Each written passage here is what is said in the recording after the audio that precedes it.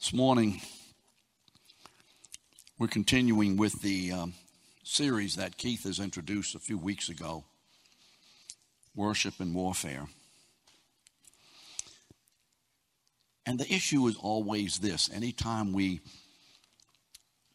are led by the Holy Spirit to teach a series, whether here on Sunday morning in the worship time or School of the Word or perhaps in your covenant group, we always feel, hopefully we do, this is the most important series we've ever done.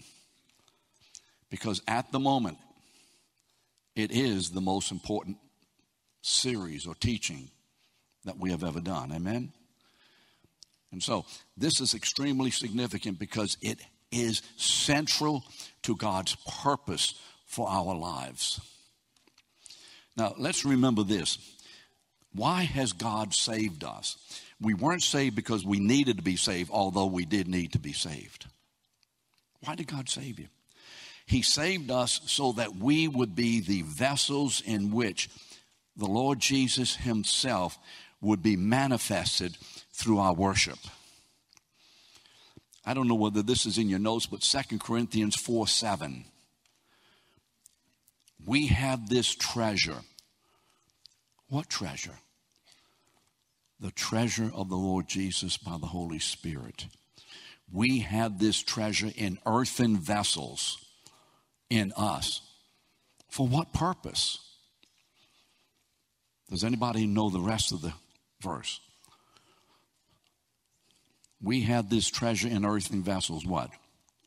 Can someone help me to remember what it says? So that the excellency of the power may be of God and not of us.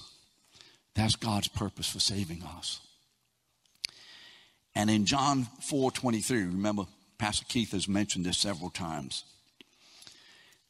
Jesus explains the essence of what this worship is. The essence of it. You remember what Jesus said to the woman at the well? Because she says, well, you Jews worship in Jerusalem. We worship here in Samaria.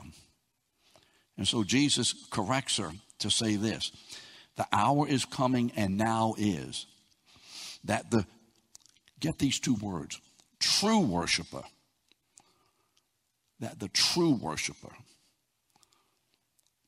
will worship the Father what? In spirit and in truth. The true worshiper worships in and through and by the power of God's Holy Spirit, who produces in us the truth of who God is through our worship. That's the true worshiper. And as we worship the Father in spirit and truth, what happens? What is the result of God wanting us to worship him in spirit and truth? What is God after? Well, God is after this. God is after the declaration or the manifestation of that which is true. And what is true? He is showing himself through our worship to be the only one who is worthy of all of our devotion, all of our affection, all of our trust, all of our obedience. In our worship, we are literally ascribing to God ultimate worth and value.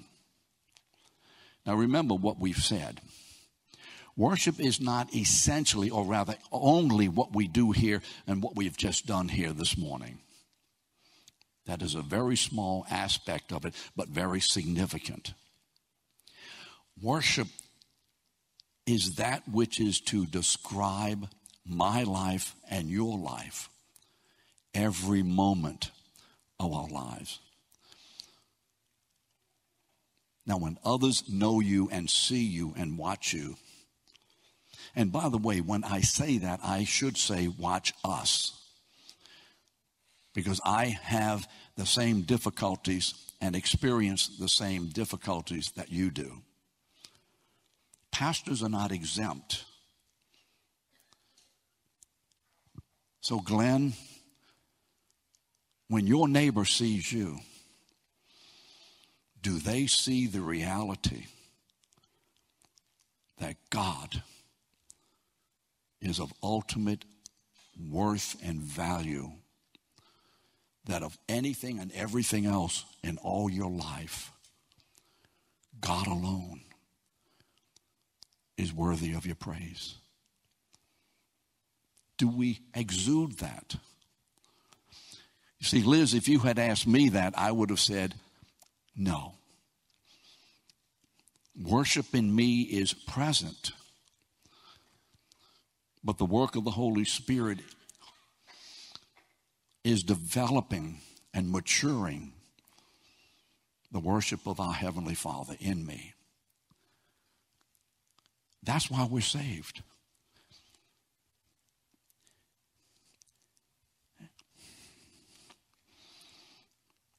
You see, how many of you remember this hymn? I need thee every hour. You remember that? That's a real good statement of what worship is. Does my life make a clear and compelling and consistent statement? I need thee every hour. That's worship. So in this kind of worship, when we are worshiping God in spirit and truth, that's to the extent that we are worshiping God in spirit and truth, is the extent that we will be experiencing the joy and the pleasure of God's presence. You remember what David said in Psalm 16:11? He says, he's talking about the Lord. You, Lord, you make known to me the path of life. In your presence, there is fullness of joy. At your right hand are pleasures evermore. And so in the rest of the verse in John 4:23, Jesus says to the woman, this is the kind of worship that the Father is seeking for us. A life that is absolutely, at least in a growing way, totally consumed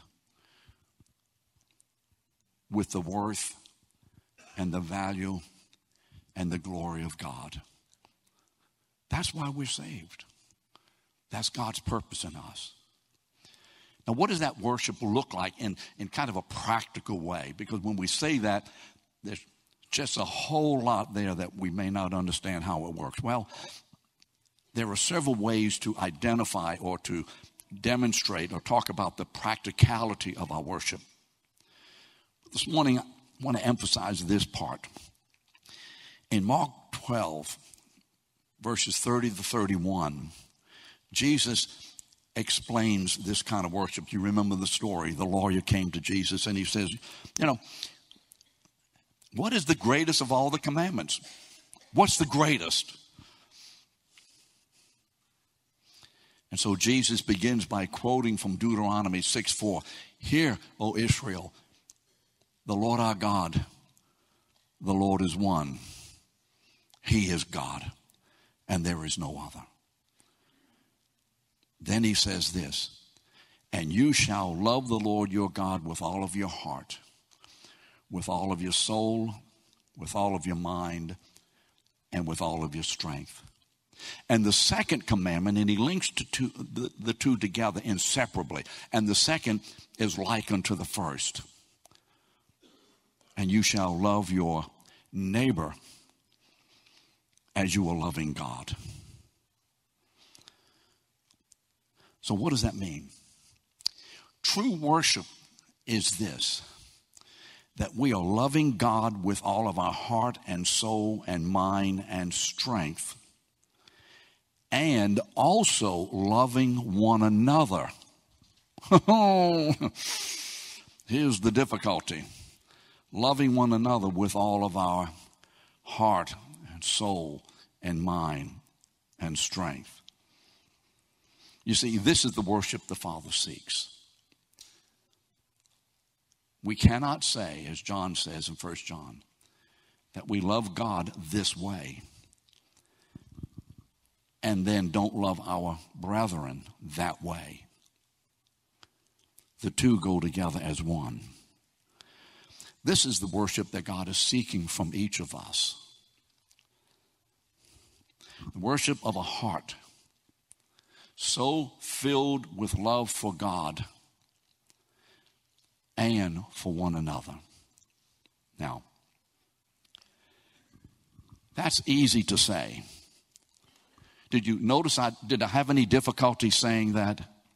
Any of you notice I didn't stumble through it? That's easy to say. But where does the rubber hit the road? Not in the saying of it, not in the believing of it, maybe not even in the wanting of it. But where is the difficulty? In the doing it. Now, come on.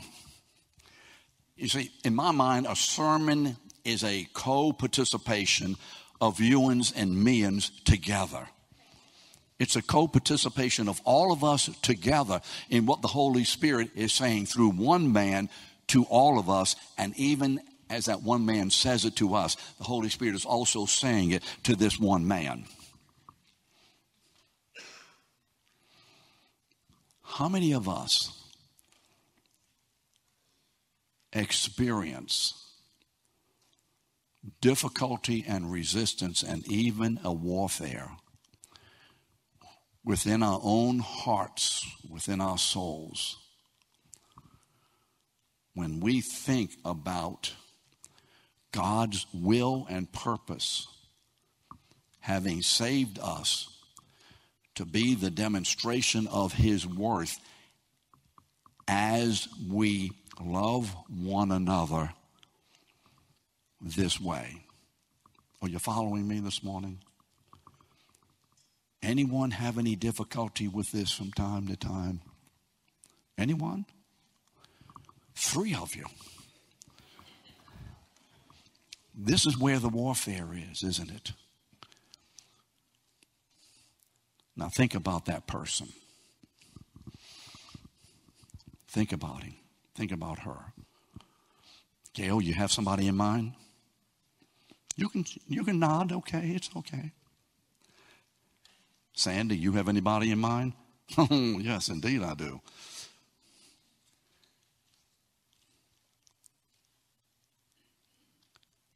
Is it easy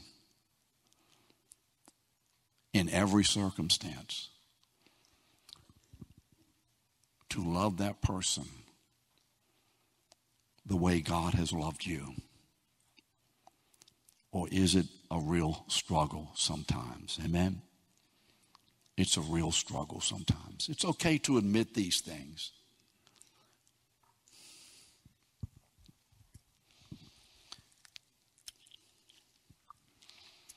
And this is where the warfare is. You notice this morning, the general title of the series is Worship and Warfare. But as I was listening, hopefully, to what the Holy Spirit is leading me to say, I just felt this was the emphasis. Emphasize the warfare for our worship. Because you see, I think that probably no other issue, and I say worship as an all-consuming activity of our lives toward God and toward one another. Not leaving out other things, but putting them all into this one category. This is where the warfare is for our worship of God. And the epicenter of that warfare is for our heart's humility to acknowledge and to express and to walk in such a way that God is continually, manifestedly being demonstrated as the only one in all creation, worthy of our total devotion, our total love, our total loyalty and obedience. So for the rest of this morning, just want to talk a little bit about the origin of this warfare.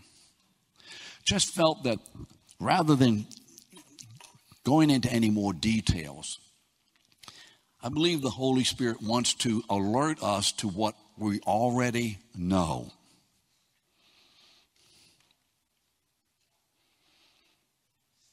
He wants to alert us to the the inevitable and continual presence of warfare.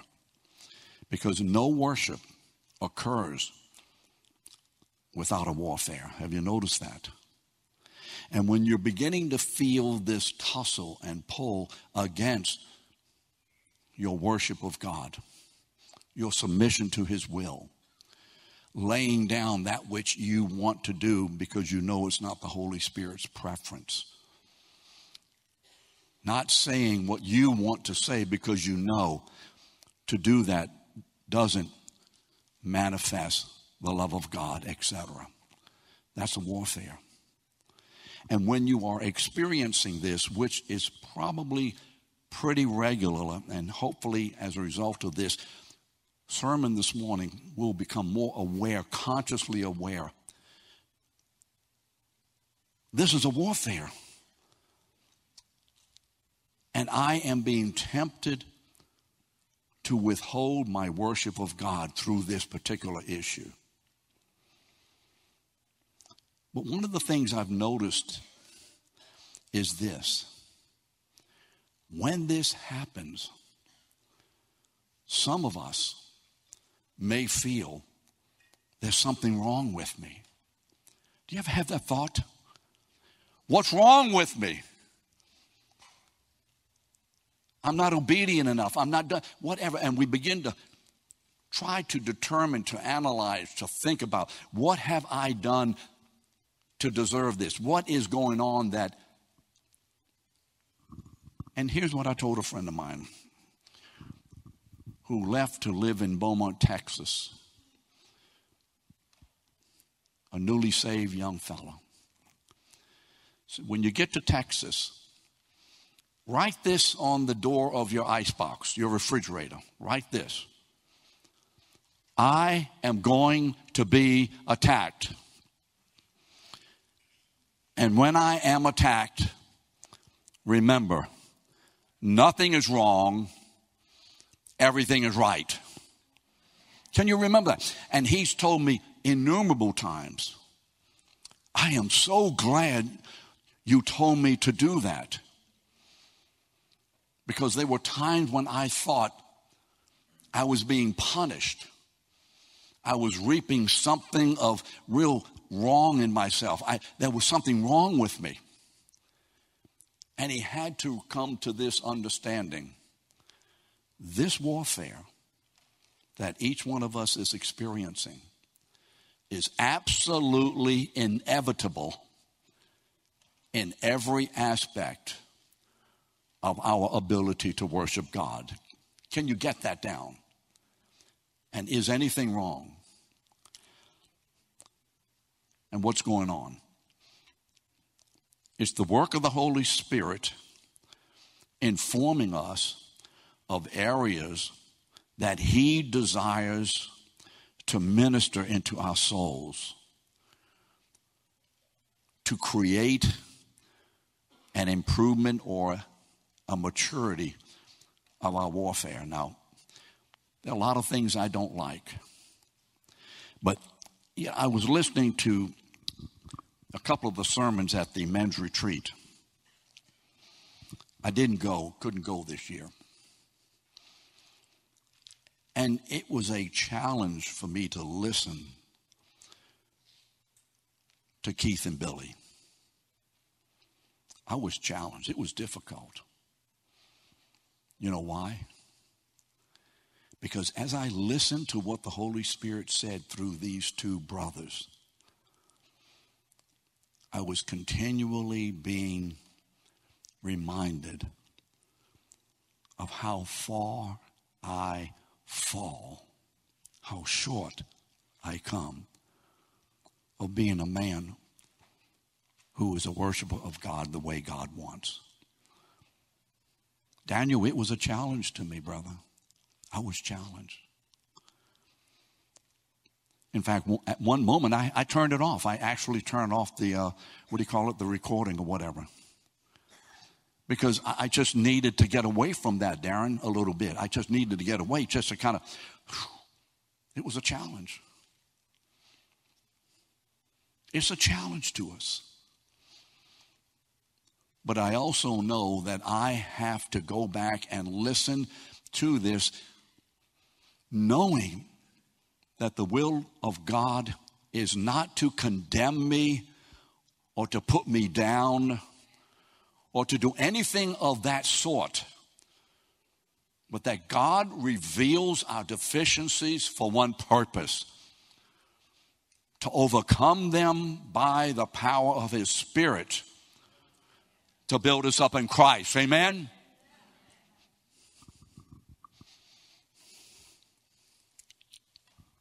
It doesn't mean I'm going to go back and re-listen to them, that's for sure. No. We need to be aware of what is very obvious in our lives. I'm going to say it this way. Hopefully those of you on television, wherever the camera is and here, hopefully this won't offend you. We are in one hell of a battle. And I mean hell, the biblical hell. That's what's happening. So when does it begin? You remember in Genesis 2:15, the Lord has created Adam and Eve, and in Genesis 2:15, the Bible says, "And the Lord God took Adam and put him into the Garden of Eden." Now that word Eden is very important. It's a Hebrew word, and it means several things. But one of the most predominant uses of this word in the Old Testament has to do with pleasure and enjoyment. Pleasure. So what does this mean? This means that God created humanity and placed humanity in the garden or the location or the sphere of the presence of His own joy and pleasure. You see, this means that Adam and Eve were to find their pleasure, their meaning of life, their purpose in the presence of God. This is where real joy and satisfaction are located, in the presence of our God. The Garden of Eden was a place where God was to be worshiped. And when the Lord placed Adam and Eve in the garden in chapter 2, what's the first thing we find out about that in chapter 3? A battle begins. A battle begins. The enemy of God's worship came into the garden to steal, kill, and destroy the worship of God. He came into the garden to steal, to kill, and destroy their worship. So let's read from Genesis 1 through 5, just portions of it. Now the serpent was more crafty than any of the beasts of the field which the Lord God had made. Now here it comes. Here's the essence of the battle. Here's the essence of every temptation. Hath God said? Every time you're tempted, and every time I'm tempted, it is the work of the enemy through the world, through our flesh, to not believe and trust God, to turn our attention from Him to someone or something else. Every time. Now you think about the temptations that you have experienced over the last little time. Everyone has this central feature. You're tempted to whatever. It's a question in your mind. about the sufficiency of God. And the purpose is to rob God of his glory. So the next time you're tempted, in whatever area and how, remember this. This is the attack of the enemy in me, in my mind, in my feelings, in my desires. This is an attack of the enemy to prevent me from giving God the glory, the worship that he desires. And actually, the essence of the result would be Satan himself, you see, gets the glory. Why? Because 2 Corinthians 4:4 says this. Satan is the god of this world. You're going to worship a god. May I say that again? You and I will worship, and we always worship a God. The only question is it Satan or is it the Lord Jesus? It's a simple matter. So every temptation is a temptation to, in some way, even just a little bit, relax your worship. Just do something. Go somewhere. Say something that is pleasing for self. And to whatever degree it happens, it is a worship of Satan every time. You may not think that way. You may not even believe it. But that is the way it is. And so he said to the woman, indeed, has God said you shall not eat from any tree of the garden? Verse 4. And the serpent said to the woman, you ain't going to die. You're not going to die. For God knows, and here's the reason for the temptation. Here's Satan's purpose. For God knows that in the day you eat of it, in the day that you give your affections, your devotion, your obedience to anything else, at that moment, your eyes will be open and you will be like God. Do you see it? You will be stealing, killing, and destroying, if you could, the value of God. So thus began the warfare for our affections, devotions, and obedience. So there is arrayed against every believer a vast and furious army of opposition. Listen to how the Apostle Paul puts it in Ephesians chapter 6, verse 12. Our struggle, our warfare. He's not saying, hey, I wonder if there is a warfare. He knows it. Our warfare is not against flesh and blood. You see, my battle is not against my wife. Your battle is not against the leadership of the church or one another, but against the rulers, against the powers, against the world forces of this darkness, against the spiritual forces of wickedness in the heavenly places.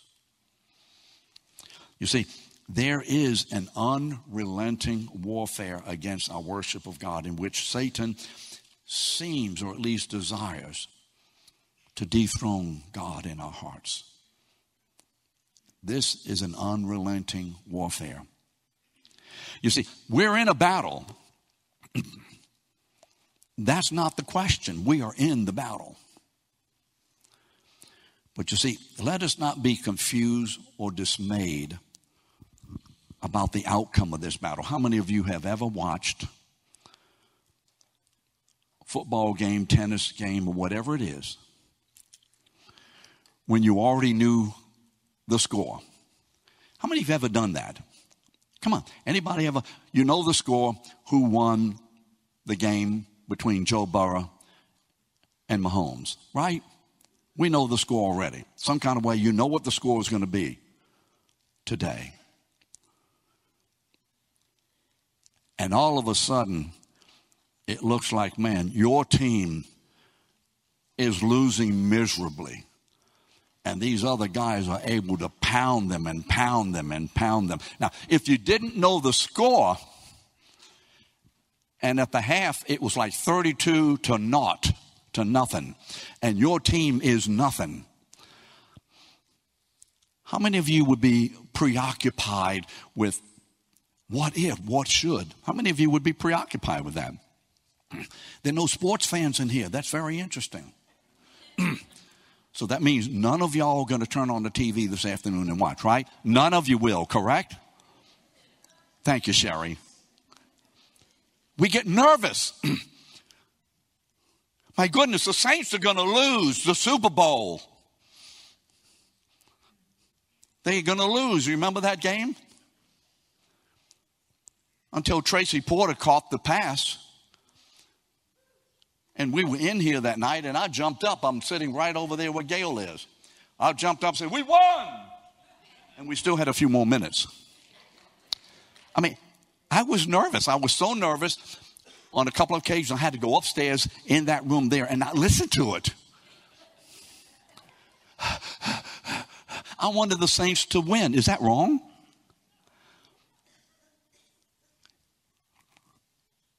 But had I already known that they were going to win, I can watch that game with a greater confidence and a greater security. You see, we're in a battle. But our commander-in-chief won the day. That's right. See, this is a situation, remember in 2 Kings chapter 6. Now, the king of Aram, that's just an opposing army against Israel. It's a satanic attack. Was warring against Israel. And he sent a great army. Remember the description of the army in Ephesians 6:12? That's a great army. And surrounded the city of Jerusalem, the place which is a place of God's worship. How many of you have ever felt you've been surrounded by difficulty, by problems, by temptations of what's going to happen, right? Here's what my wife has to struggle with. I do a little bit, but she's much more in this area. What if? What if? And we had a pastor here several years ago, Mike Indes, that used to say, my wife is the queen of the land of what if. But the problem is the land of what if doesn't exist. And so they're surrounded. The attendant of Elisha, the man of God, saw the army with the horses and the chariots was encircling the city. And he said to his master, and this is what we do. My master, what shall we do? Look at the army. Look at the difficulty. Look at the problem. Look how they're treating me. Look what I've been left out of. This is warfare. It's warfare for our heart's love for God. So Elisha answered, don't be afraid. For those who are with us are more than those who are with them. Now, that's fine to say. Oh, sure, that's what you say. Then Elisha prayed and said, oh, Lord, I pray, open his eyes that he may see. The Apostle Paul prays that the eyes of our understanding will be open. And the Lord opened the servant's eyes, and he saw. He saw the earthly army arrayed against him. But then when he looked up, and behold, the mountain was full of horses and chariots of fire all around Elisha. See, the battle had already been won.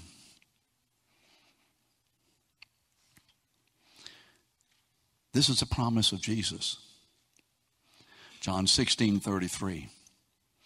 In this world, you will experience warfare. Now, I know that's a little loose translation of the word tribulation. Now, suppose he had stopped there. But what else does he say? Is it in your notes? Someone may say it. It's okay to say it. It's okay. But what? Be of good cheer. Take courage. What? For what? I have overcome the world. He said, you're going to be in a battle. But the essential knowledge is not about the battle. It's not about my weakness. It's not about what's wrong with others. It's not about the politics. It's not about the culture. That's not the essential battle.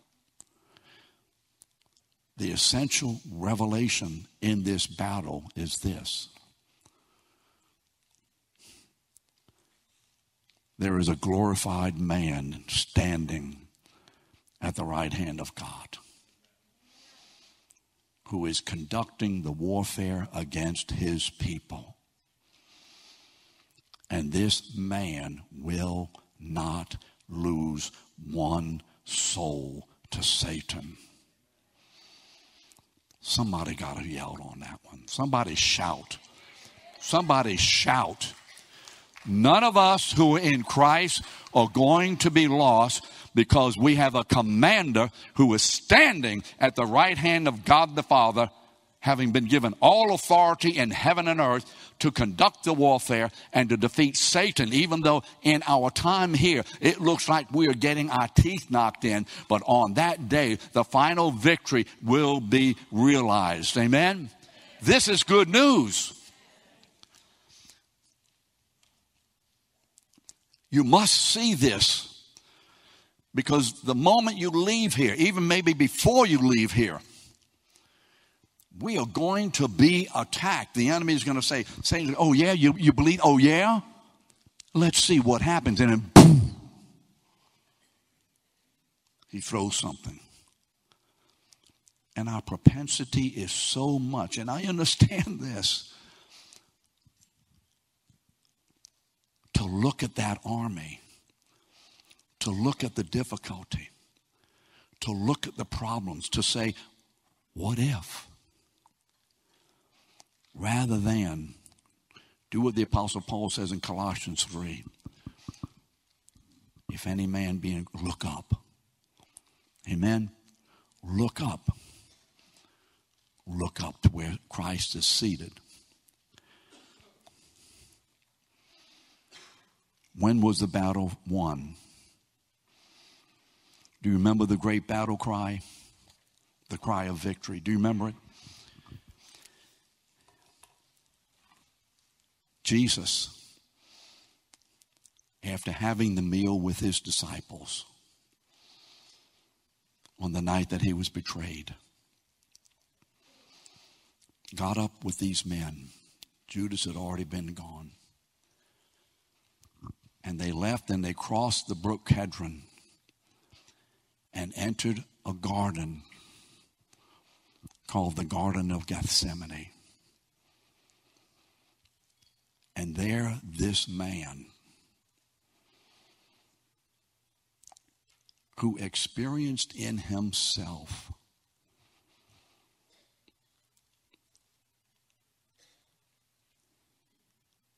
the soul suffering of all of his people, and even greater, who experienced in himself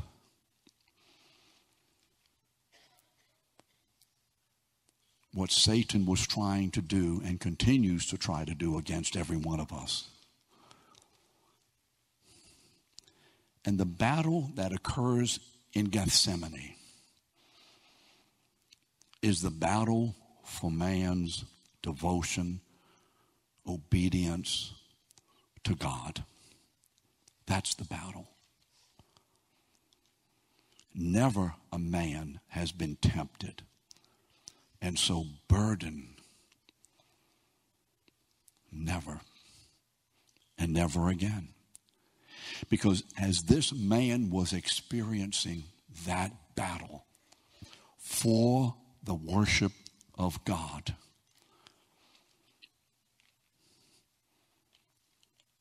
each one of us, spiritually speaking, were in him, and he was experiencing the battle that every one of us continually bear. It's already been experienced. What you're going through has already been experienced. Don, it's already been experienced, brother. Skippy, it's already been experienced. There is a man who has already experienced the totality of what all of us comprehensively are experiencing. Linda, he's already been there. The battle for the supremacy of God in the hearts of God people. That's what Gethsemane is all about. It is the greatest cosmic battle of all time.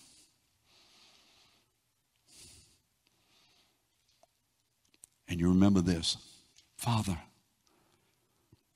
if it's possible, let this cup of the payment for this sin, the cup of wrath, pass from me. But nevertheless, not as I will, but as you will. There it is. There it is. There's the victory. Right there. Right there. Where one man for all of his people and on behalf of all of his people says this: I will not yield to any temptation at all that would in any way diminish or alter the supremacy of my God in my heart. Then at the cross, he pays the unimaginable price of that victory that he has gained for us, so that the cry goes out through eternity. From John 19:30, the cry goes out to all eternity, and all the forces of evil that are arrayed against the people of God, ever have been arrayed and ever will be arrayed. It is finished. I won the day. Amen. That's where we are. That's where we are. That's going on. In that, I can be secure that this day, as difficult as it is, that this day, by the power of the Holy Spirit, I will not be overcome. Even when I submit to temptation, God will win the day, because he's already won it at the cross. Gethsemane and the cross. So let me read these passages from Revelation that describe the final or ultimate revelation of the triumph of Jesus. Because this is where our minds' decisions need to be. The next time you are tempted to place your worship anywhere, in anyone, for whatever reason other than in God, let's read these. Revelation chapter 20, verse 10. Are they going to be on the wall, on the screen? Well, if they're not, are they in your notes? Let's read them. The devil, who? I'm asking the Lord that I have front row seats for this. I have a reserved seat right on the front. Rhonda, I'm going to be there. And if I've ever raised my voice on this side, Ben, you are going to be surprised how loud I can become. Revelation 20, verse 10. And the devil who deceived them was thrown into the lake of fire and brimstone. Amen. Can you say amen? He is a defeated foe. We are not battling today to gain the victory. We are battling because Jesus' victory is our victory. So we are battling as a demonstration that there is a man in the heavens who has overcome all the works of the devil on our behalf. So I ain't trying to get no victory. I've been given the victory, Rosie. I've been given the victory in Christ. Where the beast, lake of fire, where the beast and the false prophet are also, they will be tormented day and night forever and ever. And to that I say, glory to God. Then in chapter 21, verses 1 to 7. Then I saw a new heaven and a new earth. For the first heaven and the first earth had passed away. See, you don't worry about this global warming and we're going to destroy the earth. And I saw the holy city, New Jerusalem, coming down out of heaven from God. This is our heritage. This is where we're going. This is what we keep our minds on when our worship is being attacked. And I heard a loud voice. I like that. A loud voice from heaven, from the throne saying, behold, the tabernacle of God is among men, and he will dwell among them, and they will be his people, and God himself will be among them. And he will wipe away every tear from their eyes. And there will no longer be any death. There will no longer be any mourning or crying or pain, for the first things have passed away. Then he said to me, it is done, it is finished. I am the Alpha and the Omega, the beginning and the end. He who overcomes will inherit these things, and I will be his God, and he will be my son. What's going on? Satan is doing everything in his demonic power to, in some way, if it is possible, to throw us over. But he cannot. Because greater is he who is in us than he who is in the world. 1 John 4:4. So Becky, because he can't overthrow us, at least he is attempting to diminish the glory of God in me. Yeah, we're in the midst of a great warfare for the worship of God, but our warfare is from the position of Jesus' own victory over sin. He's won. As we worship the Father in spirit and truth, we are declaring what the Apostle Paul by the Spirit is given to say in Philippians 2, verses 9 to 11. You remember that? Jesus submitted himself to death, even the death of the cross on verse 8. What is the result of Jesus winning this warfare? What is the result? Verses 9 to 11. Wherefore also God has highly exalted him. Come on. And has given him a name that is above every name. That at the name of Jesus, every what? Knee shall bow in the things of heaven, in the things on the earth, and the things underneath the earth. And every tongue shall confess that Jesus Christ is Lord. Why? For the glory of God the Father. That's God's goal in our worship. That's God's goal. In this worship, we are co-participants with Jesus in declaring the glory of God the Father. So as we leave today, be ready. The enemy's going to attack. Just this morning, I came in to reproduce these notes for us, for me. The copy upstairs died Friday. Now, how many of you know who Mike Battle is? How many of you know him? Mike, are you here? Raise your hand. Come on, there's Mike back there. Come on, there he is, Mike. That's Mike Battle. He is God's gift to us on the administrative staff of this church. He's God's gift to us.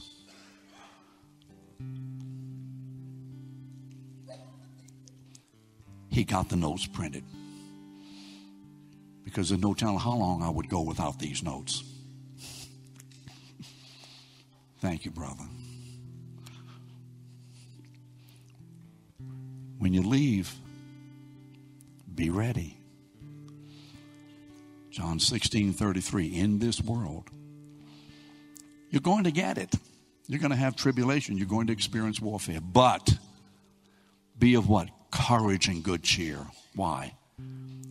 I have overcome the world.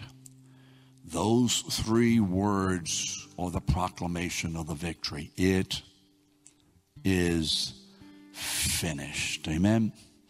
Let's praise God, brother. Would you stand with me?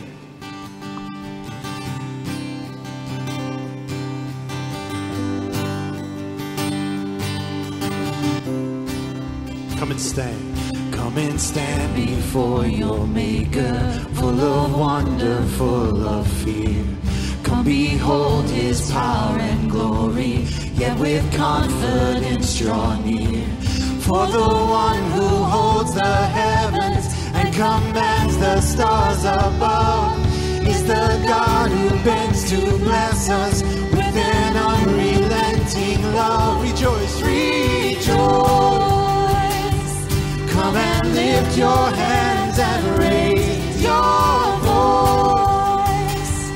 He is worthy of our praise. Rejoice. Sing the mercies of your King, and with trembling rejoice.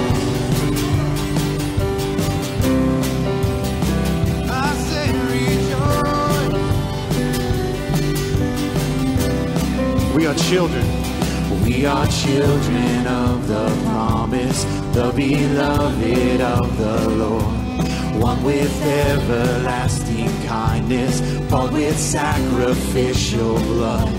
Bringing reconciliation to a world that longs to know the affections of a Father who will never let them go.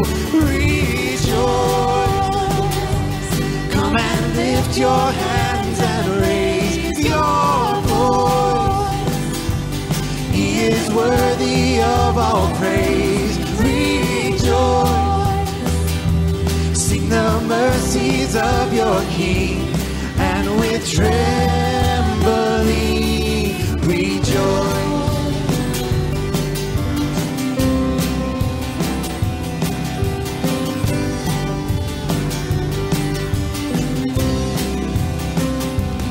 All our sickness, all our sorrows, Jesus carried up the hill. He has walked this path before us. He is walking with us still every day, turning tragedy to triumph, turning agony to praise. There is blessing in the battle, so take heart and stand amazed. Rejoice. When you cry to him, he hears your voice.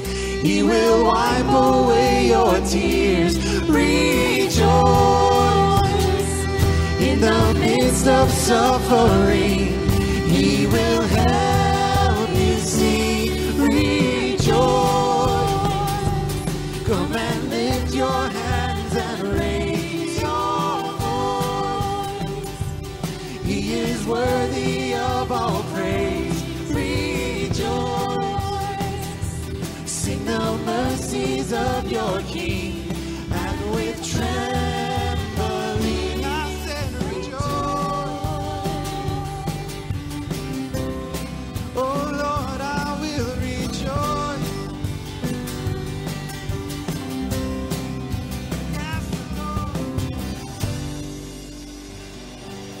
Guys, have a great week. Rejoice in the Lord, for he is faithful forevermore. Have a good week. Love you guys.